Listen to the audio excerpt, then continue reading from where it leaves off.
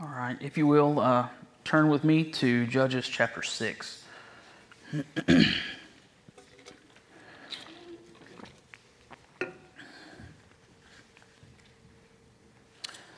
when you're there, let's pray real quick.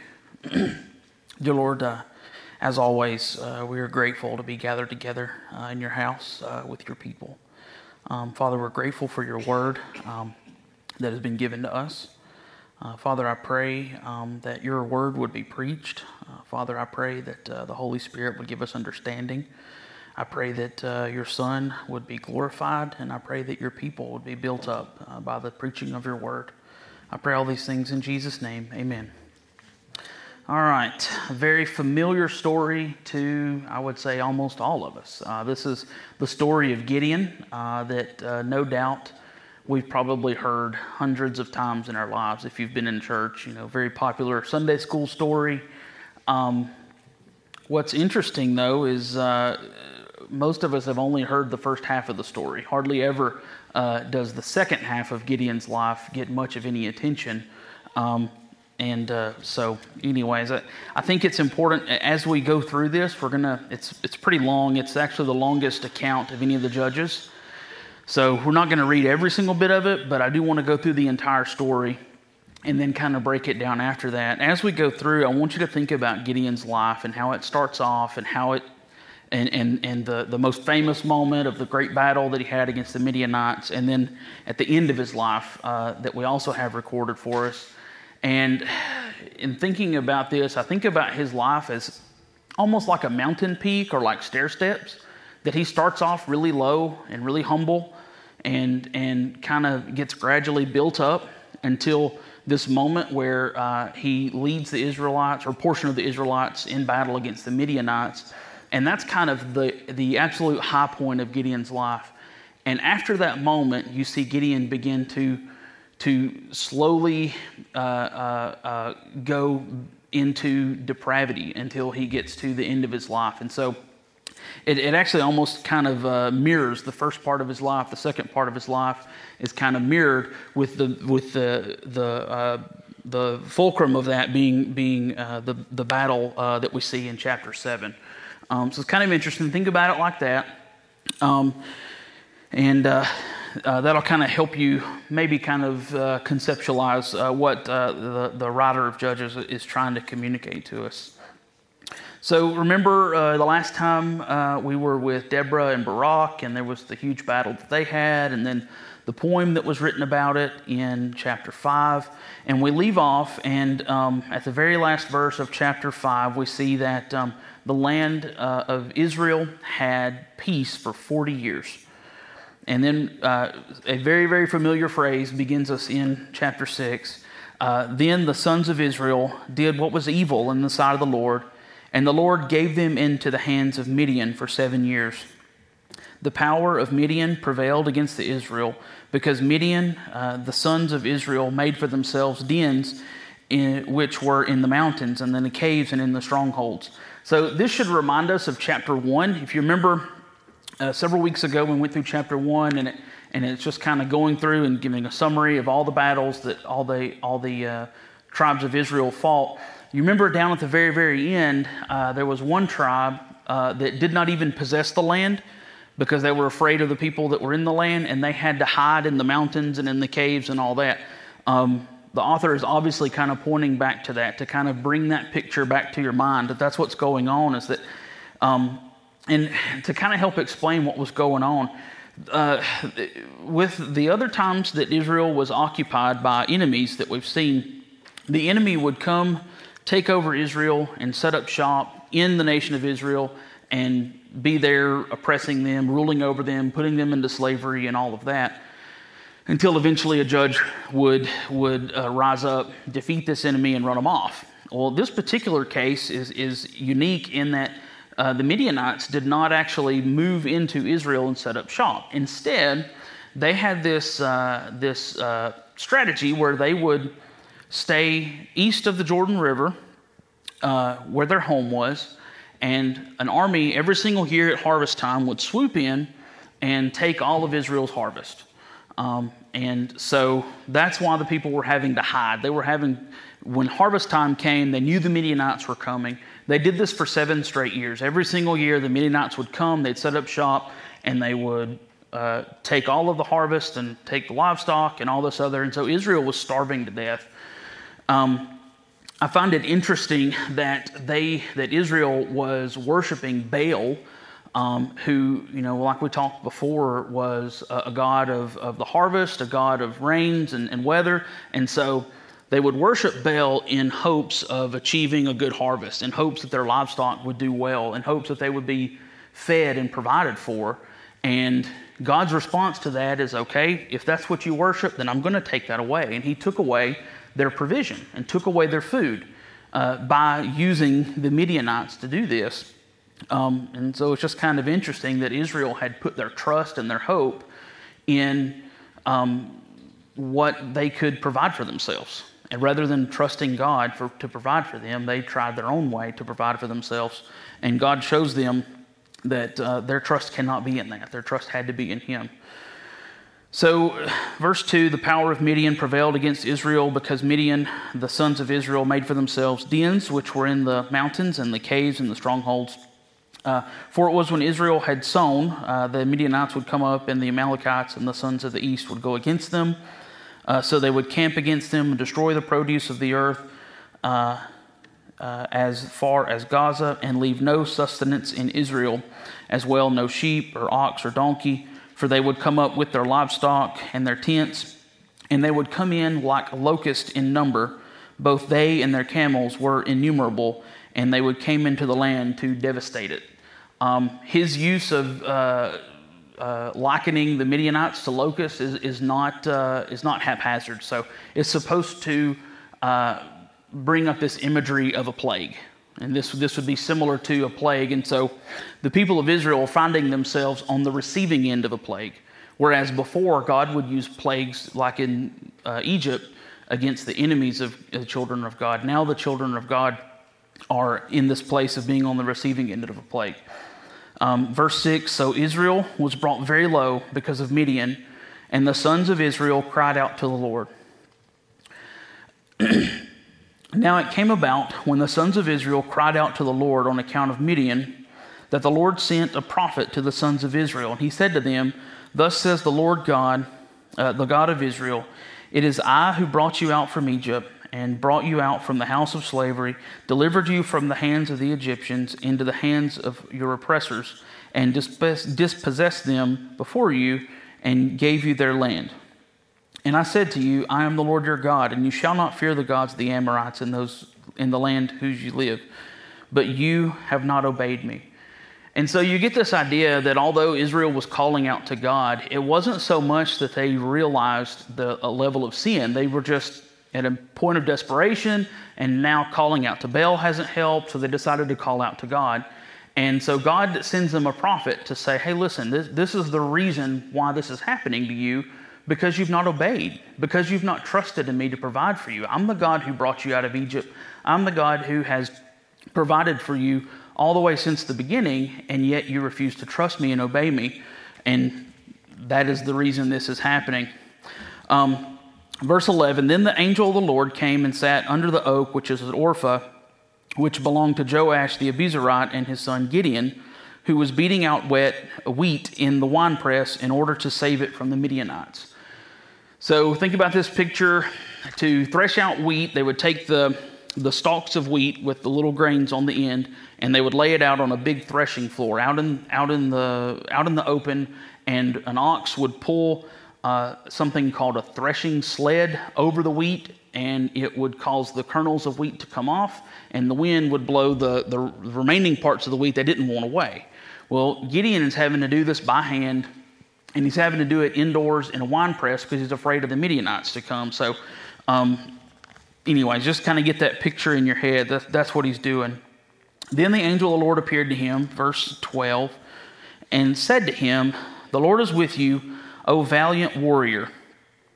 Which this guy is cowardly, hiding away, doing his, trying to get just enough wheat to feed his family, and God comes in and calls him valiant warrior. And so many people want to take this and say, oh, well, God knew Gideon was going to be valiant, and God was just, revealing to Gideon who he actually is. But I really think God's being sarcastic. Joey, this is actually the word gibor that you talked about on Wednesday night. So it's a word in Hebrew that would mean a mighty valiant warrior. This is the way David described his mighty men. And when a man uses it to talk about another man, it's usually a positive thing. When God uses it, he's usually being satirical. He's usually kind of making fun of them. And so I think that's probably what the reader is trying to get at, is God is being kind of tongue-in-cheek when he says that. So verse 13, then Gideon said to him, "O my Lord, if the Lord is with us, then why has all of this happened to us? And where are all of his miracles which our fathers told us about, saying, Did not the Lord bring us up from Egypt?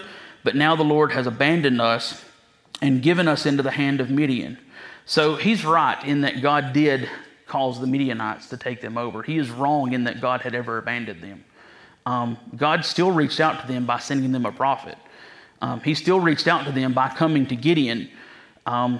This phrase, the angel of the Lord, some translations will translate that messenger of the Lord. A lot of people read this, and I kind of agree with them that this is actually a manifestation of God himself. And the reason why is because of the way that Gideon responds at the end. Gideon initially does not know who this is. He's not sure who this is. He no doubt heard what the prophet said, because he's repeating the prophet's words to this character that's approached him. But he immediately begins questioning God to God's face. So it's kind of interesting. He obviously doesn't realize who he's talking to, and we'll see that reflected when he finally does figure it out at the end. Let's see. So verse 14, then the Lord looked at him, and I absolutely love the patience of God here, that this Gideon has just insulted God to his face. And instead of striking him dead, God, in his mercy and in his patience, decides to continue to use this feller to save Israel. The Lord looked at him and said, "Go in this your strength and deliver Israel from the hand of Midian. Have I not sent you?"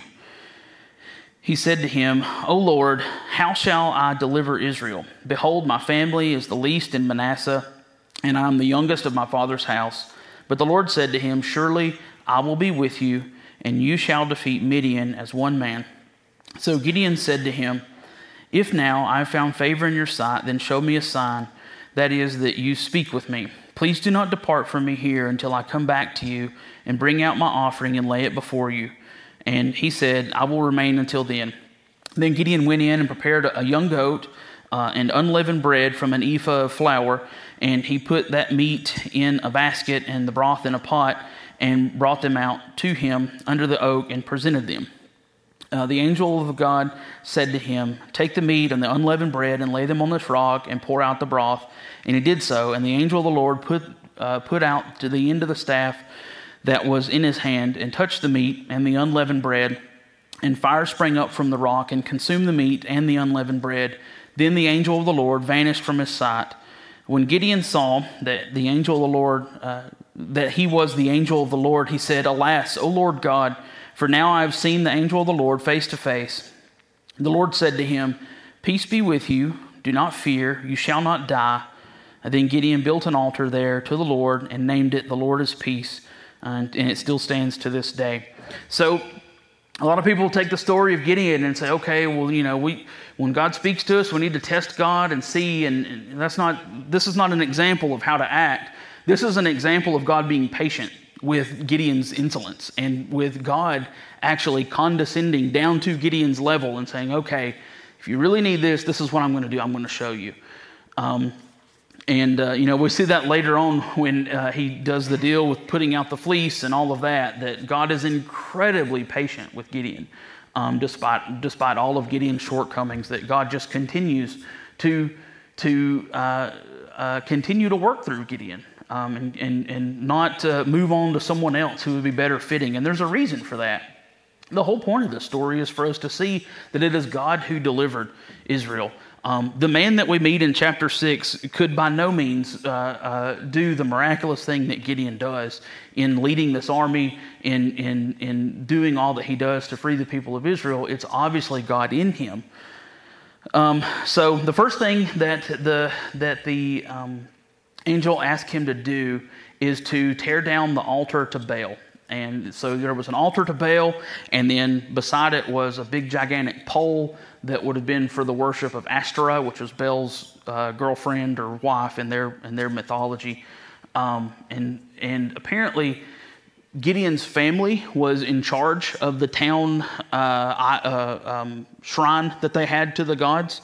And so it was his family, and so the thought is that Gideon was actually part of having to keep up the shrine and kind of work there and do, I guess, what would be something like priestly work at the shrine. I don't know. But anyways, the angel of the Lord wants him to tear that shrine down as a first act of courage, as a first act of stating which side you're going to be on. He had to make a definite decision and tear down this altar so that it would be clear that he served the one true God and not Baal. So let's see, verse 27. Then Gideon took 10 men of his servants and did as the Lord had spoken to him. And because he was too afraid of his father's household and the men of the city to do it by day, he did it by night. And when the men of the city arose early in the morning, behold, the altar of Baal was torn down, and the Asherah which was beside it was also cut down, and the second bull was offered on the altar which had been built. Then the city, the people start questioning, hey, who did this? And they get up this mob and they want to kill Gideon. And Gideon's father, in a moment of wisdom, says, hey, if Baal really is a god, he can defend himself. And so with that, they just kind of disperse and let it go. They give Gideon this nickname, Jerubbaal, which means Baal will provide for himself, or Baal will protect himself. So in other passages, you'll see Gideon referred to as Jerubbaal, and so that shouldn't confuse you, but it's just kind of a different name for him. After that, Gideon tests God once more to decide if this is really what God wants him to do, if God's really going to be with him, if he can really take God at his word. And of course, we know how that story ends, that God does, in fact, give him the sign that God is going to be with him. So, chapter 7, verse 1. Then Jerubbaal, that is Gideon, and all the people who were with him rose early and camped beside the spring of Harod, and the camp of Midian was on the north side of them by the hill of Moriah the valley. Then the Lord said to Gideon, the people who are with you are too many for me to give Midian into your hands. For Israel would come boastful, saying, my own power has delivered me.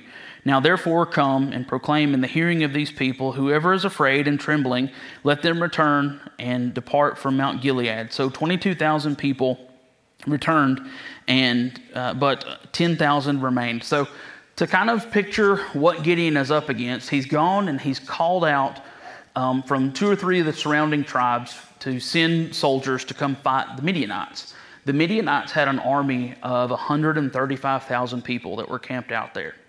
And it mentioned earlier they had the camels. They talk about how many camels they had. They just had tons and tons of camels. And to us, that doesn't really mean much. Like, okay, I've seen camels at the zoo. They kind of roam around and are kind of lazy looking or whatever. But at this time, when an army had to move by foot, at best, an army could move 10, 15, maybe 20 miles in a day.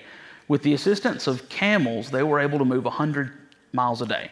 So this is what allowed the Midianites to rush in and take all of their produce and everything from their harvest and come back out and have their city far enough away that it wasn't in fear of being attacked just by having the camels. So it's kind of meant to make us think, kind of remind us of when Deborah and Barak were going against the Amalekites, and they had the chariots of iron. So again, you have an army that is 4 or 5 times bigger than his, with advanced technology, with greater resources. And the point is to understand just the great insurmountable task that was before Gideon. And then God looks at him and says, you know what? You've got 35,000. That's way too many. And so, we know the story. God pared it down to 300 men. I wouldn't read too much into the test that they take to weed down the men. I think it was just kind of a way that God had decided to use. Some people want to take, the men that lapped up water did this, and the men that knelt down did this, and they want to try to overanalyze that. I really think it's just a dumb test, just to pare down. God said, "Hey, this is a really simple way for us to decide who goes and who doesn't go." So, anyways, don't read too much into that. But God takes the army down to 300 men, and we all know the story. He's got this very bizarre battle plan that he's going to take. But first, Gideon once again has doubts. And so Gideon goes, and the night before the big battle, he goes and takes a guy with him, and they go to spy on the army. And they overhear 2 guys talking in the camp, and one of them's had a dream where a loaf of bread has rolled into the tent, hit the tent post, and knocked it down. And then, as if that wasn't enough symbolism for Gideon to pick up on what it is, the other guy, who's a Midianite that's talking to him, interprets the dream and says, that probably means Gideon's going to destroy us. And so Gideon hears that, and that's all that he needs. Now he's ready to go. He immediately starts worshiping God at that.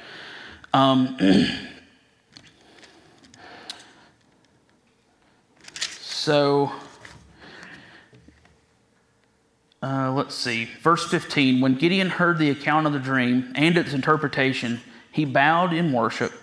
He returned to the camp of Israel and said, "Arise, for the Lord has given the camp of Midian into your hands." Verse 16, he divided the 300 men into 3 companies, and he put the trumpets and the empty pitchers into the hands of all of them, with the torches inside of the pitchers. And he said to them, "Look at me and do likewise. And behold, when I come down to the outskirts of the camp, do as I do. When I come down and all who are with me blow the trumpet, then you also blow the trumpets all around the camp and say, 'For the Lord and for Gideon.'"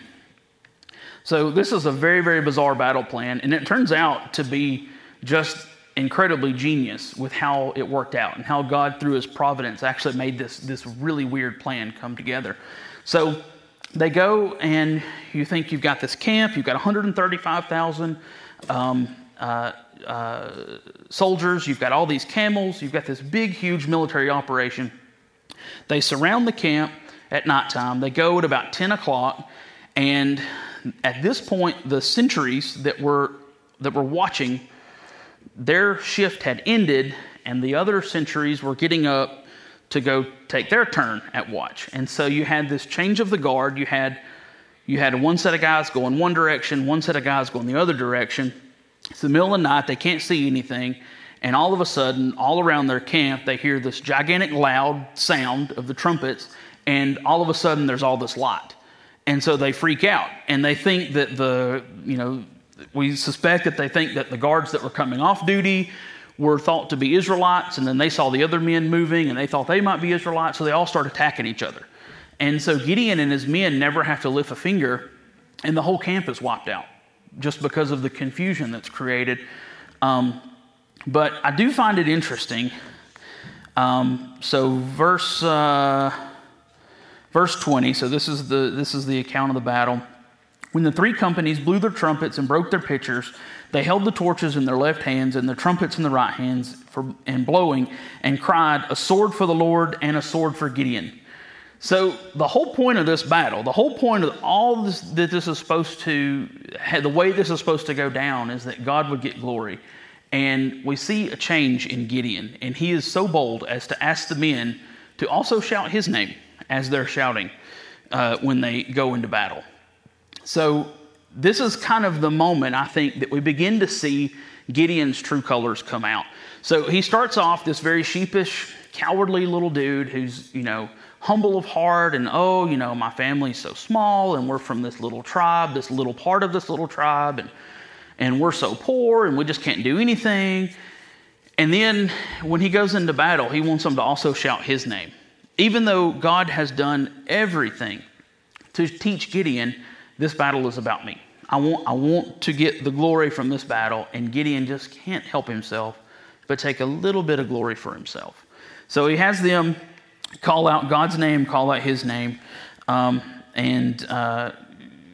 so they run these guys off, and that's the end of the story for most people. Most people stop right there, and we close our Sunday school books and we go into a big church or whatever, and then go about thinking Gideon's a hero.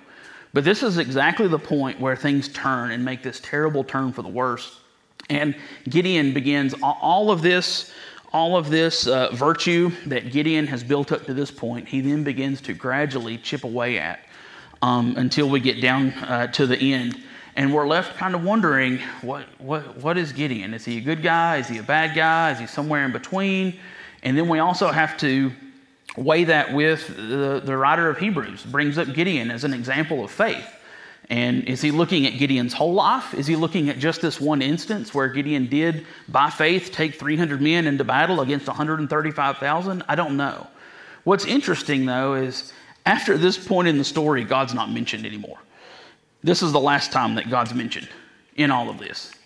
And then after Gideon's life, we go into this bizarre story with one of his sons, and we'll get there later, but this is it. And then after that, we stop seeing God being involved, and we start seeing Gideon begin to take control.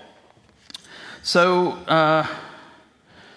let's see. So verse 22, they blew the 300 trumpets.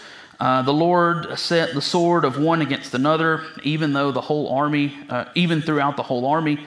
And the army fled as far as Beth Shittah towards Zerah, as far as the edge from Abel Meholah by Tabbath.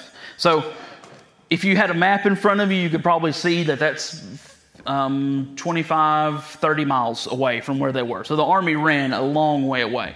So Gideon has accomplished what God told him to accomplish. His army has now liberated the children of Israel from the Midianites. But look at what Gideon does next. Verse 23, then the men of Israel were summoned from Naphtali and Asher and Manasseh, and they pursued Midian. So right before this, we see that he had called men from all of those different tribes, and God sent them back home because the battle was supposed to be about God winning this battle.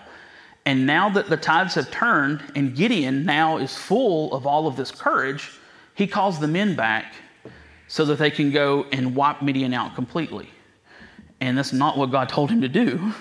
He's now doing this for his own reasons. And we'll find out later why he's actually doing this. Then Gideon, verse 24, sent messengers throughout all the hill country of Ephraim, saying, come down against Midian and take the waters before them as far as Beth Barah and the Jordan. So the men of Ephraim were summoned, and they took the waters as far as Beth Barah, the Jordan. So the tribe of Ephraim was tasked with blocking off the river and not letting them cross back over the river to get back to their home. So they were supposed to, Gideon's chasing him from the east to the west. Ephraim set up on the west, and they are blocking off the river so that they can't run, so that they'll meet him and beat him on both sides. Verse 25, they captured 2 leaders of Midian, Oreb and Zeb, and they killed them at the rock of Oreb and the winepress of Zeb while they pursued Midian. And they brought the heads of those 2 guys to Gideon across the Jordan. Then the men of Ephraim, verse 1 of chapter 8, said to him, what is this thing that you've done to us, not calling us when you went to fight against Midian?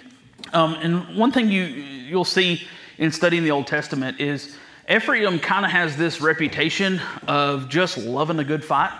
And they get really, really angry if you're going to go fight and you don't ask them to come help. There's actually another instance in the book of Judges where the same exact thing happens. And Here Gideon actually flatters them and says, hey, you did such a good job. You guys are fantastic. And it kind of calms everything down.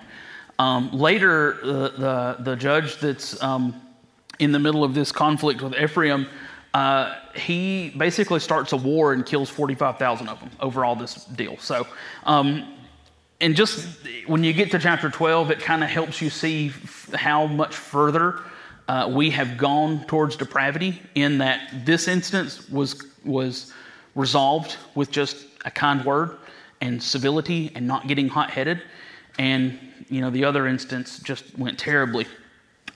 So anyways, let's go to verse 4. Then Gideon and the 300 men who were with him came to the Jordan and crossed over, but they were weary, yet they kept pursuing. And he said to the men of Succoth, please give us loaves and bread to the people who are following me, for they're weary, and I'm pursuing Zebah and Zalmunna. This is two of the other kings of Midian. The leaders of Succoth said, are the hands of Zebah and Zalmunna already in your hands? Then we should give you bread to your army.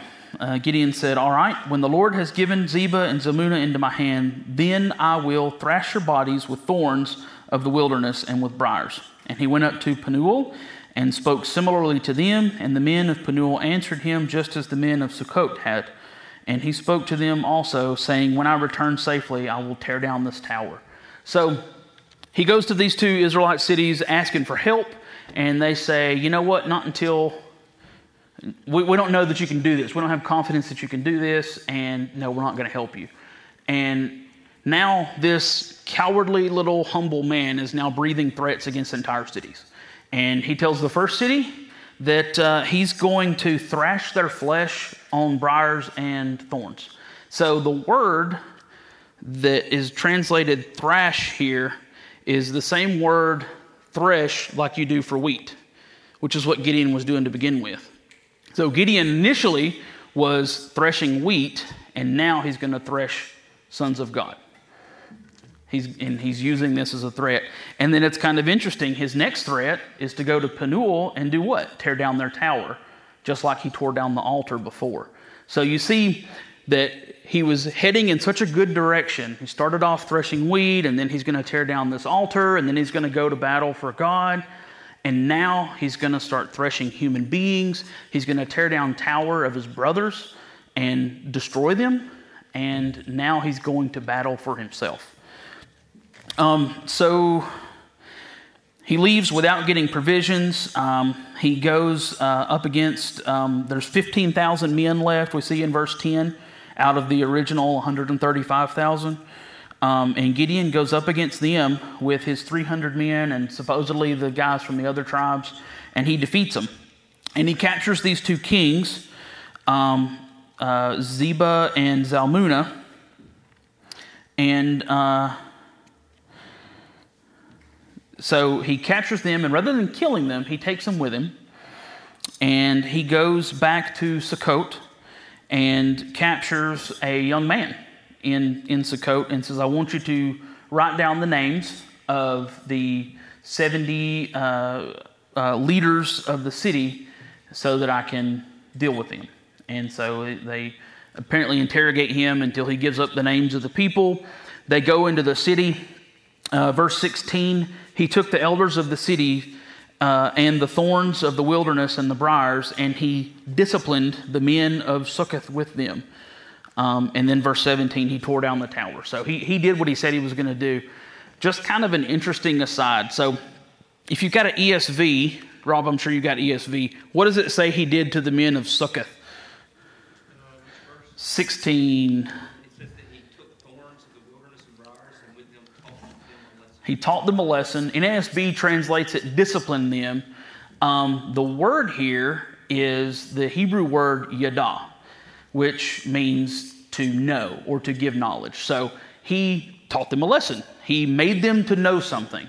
This same Hebrew word is used in Genesis chapter 4, verse 1, where it says Adam yadad Eve, and they had a son. So it's the word that we use to know. It's an experiential knowledge. It's a knowledge that you gain only from having experience. So Adam knew Eve in an experiential way, and they had Seth. he's making these men know something in an experience that's very, very negative experience, and they're learning something. I think it's interesting, though, that word has such a sweet and precious meaning elsewhere where it's used in Scripture. And here the writer is using that sweet and precious word to talk about something that is so horrible and depraved that you can't talk about it without it making sick at your stomach. And I think it's purposeful. I think he's meaning to use that so that we get just how far things have gone. That what used to be and could be beautiful and wonderful is now being used in terrible ways. So I think that's kind of interesting use of the word yadah. So verse 18, then he said to Zebah and Zalmunna, that's the two kings of Midian, what kind of men were they whom you killed at Tabor? This is the first any of us have heard of this. We don't even know who he's talking about. And they said, they were like you, each one resembling the son of a king. And he said, they were my brothers, the sons of my mother. As the Lord lives, if you had only let them live, I would not kill you. So he said to Jether, his firstborn, rise and kill them. But the youth did not draw his sword, for he was afraid, because he was still a youth. And then Zebah and Zalmunna said, rise up for yourself and fall on us, for as the man, so is his strength. So Gideon arose and killed Zebah and Zalmunna, and took the crescent ornaments which were on their camels' necks. So now we see Gideon's motivation. Now we see why he continued tracing after Midian. He was getting revenge. This has nothing to do with obedience to God, nothing to do with faith. This is all complete selfishness. And he's tracked these two guys down, and he's called them out because they killed all of his brothers, seemingly in one of the raids that they did every year. Gideon's brothers were killed by these two guys, and so he's trying to enact vengeance. And he tries to drag his son into it, and his son doesn't have the stomach for it. I think that's kind of interesting. His son is kind of like chapter 6 Gideon, that he's afraid to do this. He's humble. He's not really wanting to be this violent. And Gideon now has taken this violent turn and this really dark turn, and is trying to drag his own son into it. And his son doesn't have the stomach for it. So after all of this, verse 22, then the men of Israel said to Gideon, rule over us, both you and your son and also your son's sons, for you have delivered us from the hand of Midian. So they want him to be king. He's done all of this, and he's risen from the little wimpy guy hanging out, threshing some wheat for his family, to now the nation is looking at him to be a king. And verse 23, but Gideon said to them, I will not rule over you, nor shall my son rule over you. The Lord shall rule over you.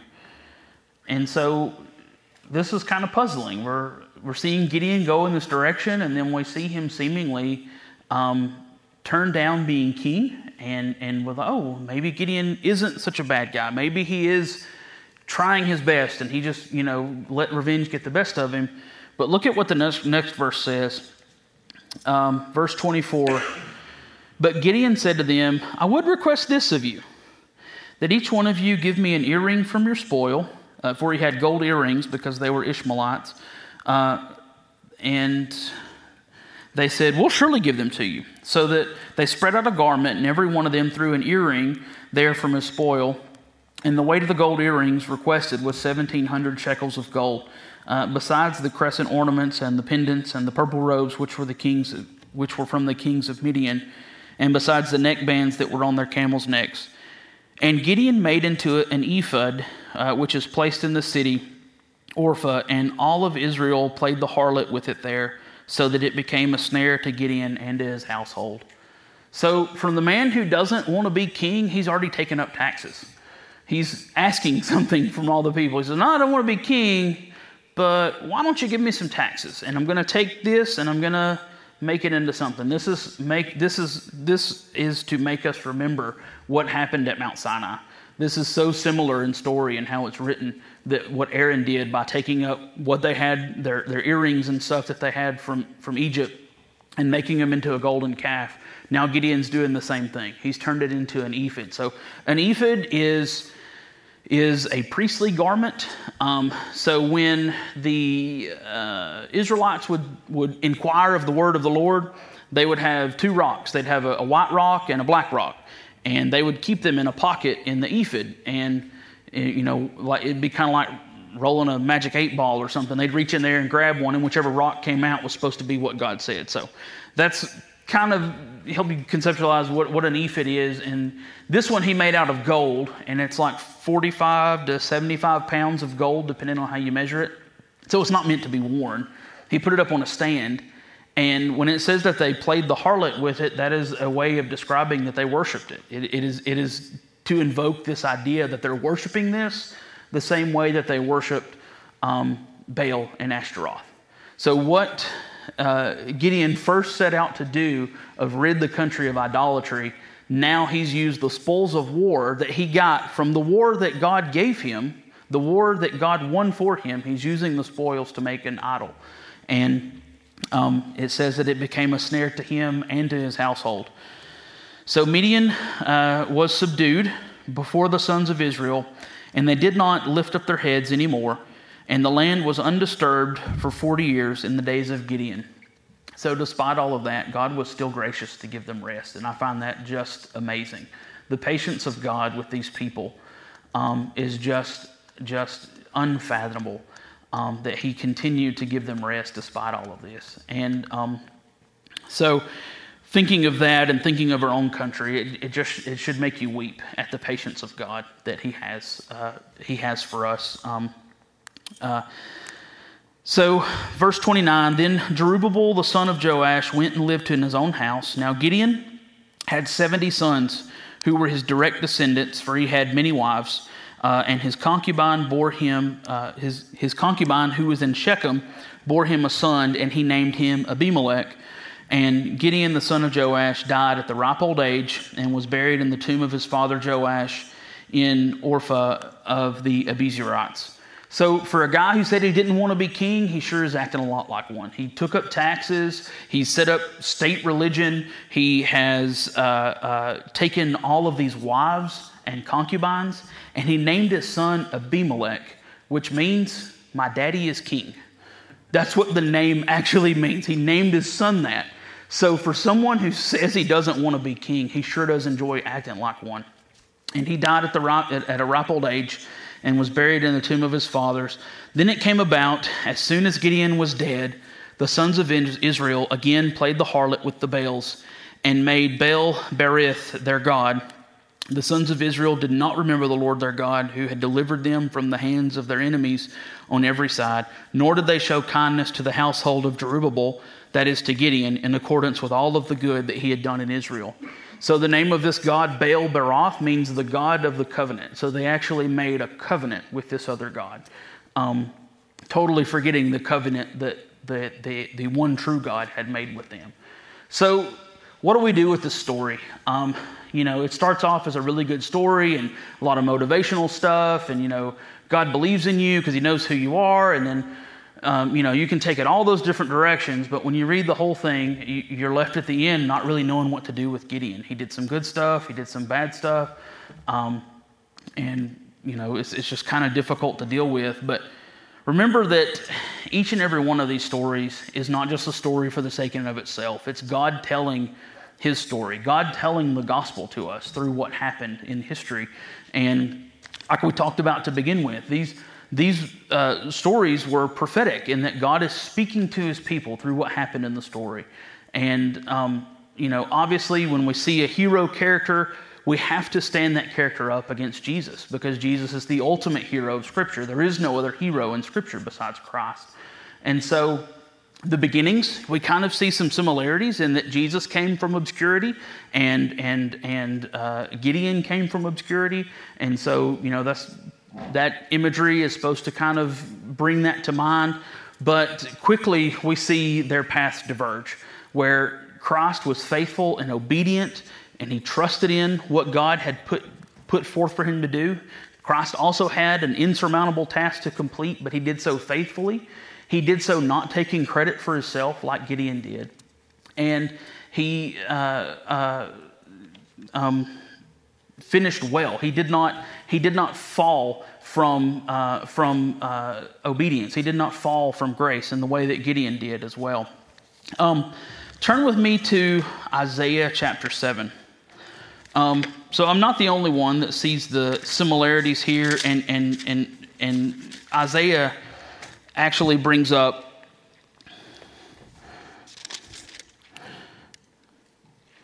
nope, that may be the wrong one. Let's see. It might be 9. Hang on. Yes, okay, so it's chapter 9.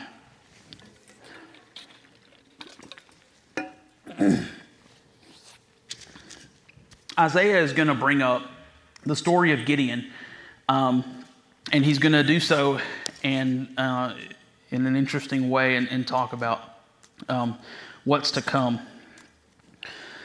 Let's start in chapter 1 in verse 1 of chapter 9 of Isaiah. But there will be no more gloom for her who is in anguish. In earlier times he treated the land of Zebulun and the land of Naphtali with contempt, but later on he shall make it glorious by the way of the sea and the other side of the Jordan, Galilee of the Gentiles. The people who walk in darkness will see a great light. Those who live in the dark land, the light will shine upon them. He's talking about the battle against the Midianites. So remember, it happened in the middle of the night, and all of a sudden there was a great light shining on the people who were in darkness. You shall multiply, verse 3, you shall multiply the nation, you shall increase their gladness. They will become glad in your presence, as with the gladness of the harvest. Once again, the Midianites came every year at harvest, and the harvest time would have been a time of dread for the people of Israel. But he's telling us that there will be a time where the harvest time is a glad time. As men rejoice when they divide the spoil, for you shall break the yoke of their burden, and the staff on their shoulders, the rod of their oppressor, as at the battle of Midian. See, he's talking about Judges. For every boot of the booted warrior in the battle tumult, and the cloak rolled in blood, for there will be burning fuel for the fire. For a child will be born to us, a son will be given to us, and the government will rest on his shoulders. And his name will be called Wonderful Counselor, Mighty God, Eternal Father, Prince of Peace. There will be no end to the increase of his governance or peace, and on the throne of David and over his kingdom, to establish it and uphold it with justice and righteousness from then on and forevermore. The zeal of the Lord of hosts will accomplish this. So Isaiah saw this. He saw what was going on with the story of Gideon. And in the middle of the story of Gideon, we're all excited about this hero. We're all ready to jump behind this hero. We're all ready to make this hero king. But this guy is no hero. And this guy is not worthy to be a king. And thankfully, he recognized that by turning down the kingship. But, as we see, despite that, his greed and his lust for power could not be satiated, and he continued to pursue after those things. But Isaiah contrasts that with our Savior, who had no qualms about being called a king. When Pilate said, "Are you a king?" he said, "It is what you say." He had no qualms about anyone calling him king, and yet every action that he took was something that was not what a king would do, not what we expect a king to do. He didn't lust after power and after glory and after fame and after money like Gideon did, but instead he served us. Instead, he gave himself up. Rather than self-preservation and getting revenge for himself like Gideon, Jesus loved his enemies. He washed their feet, and he gave himself up for us.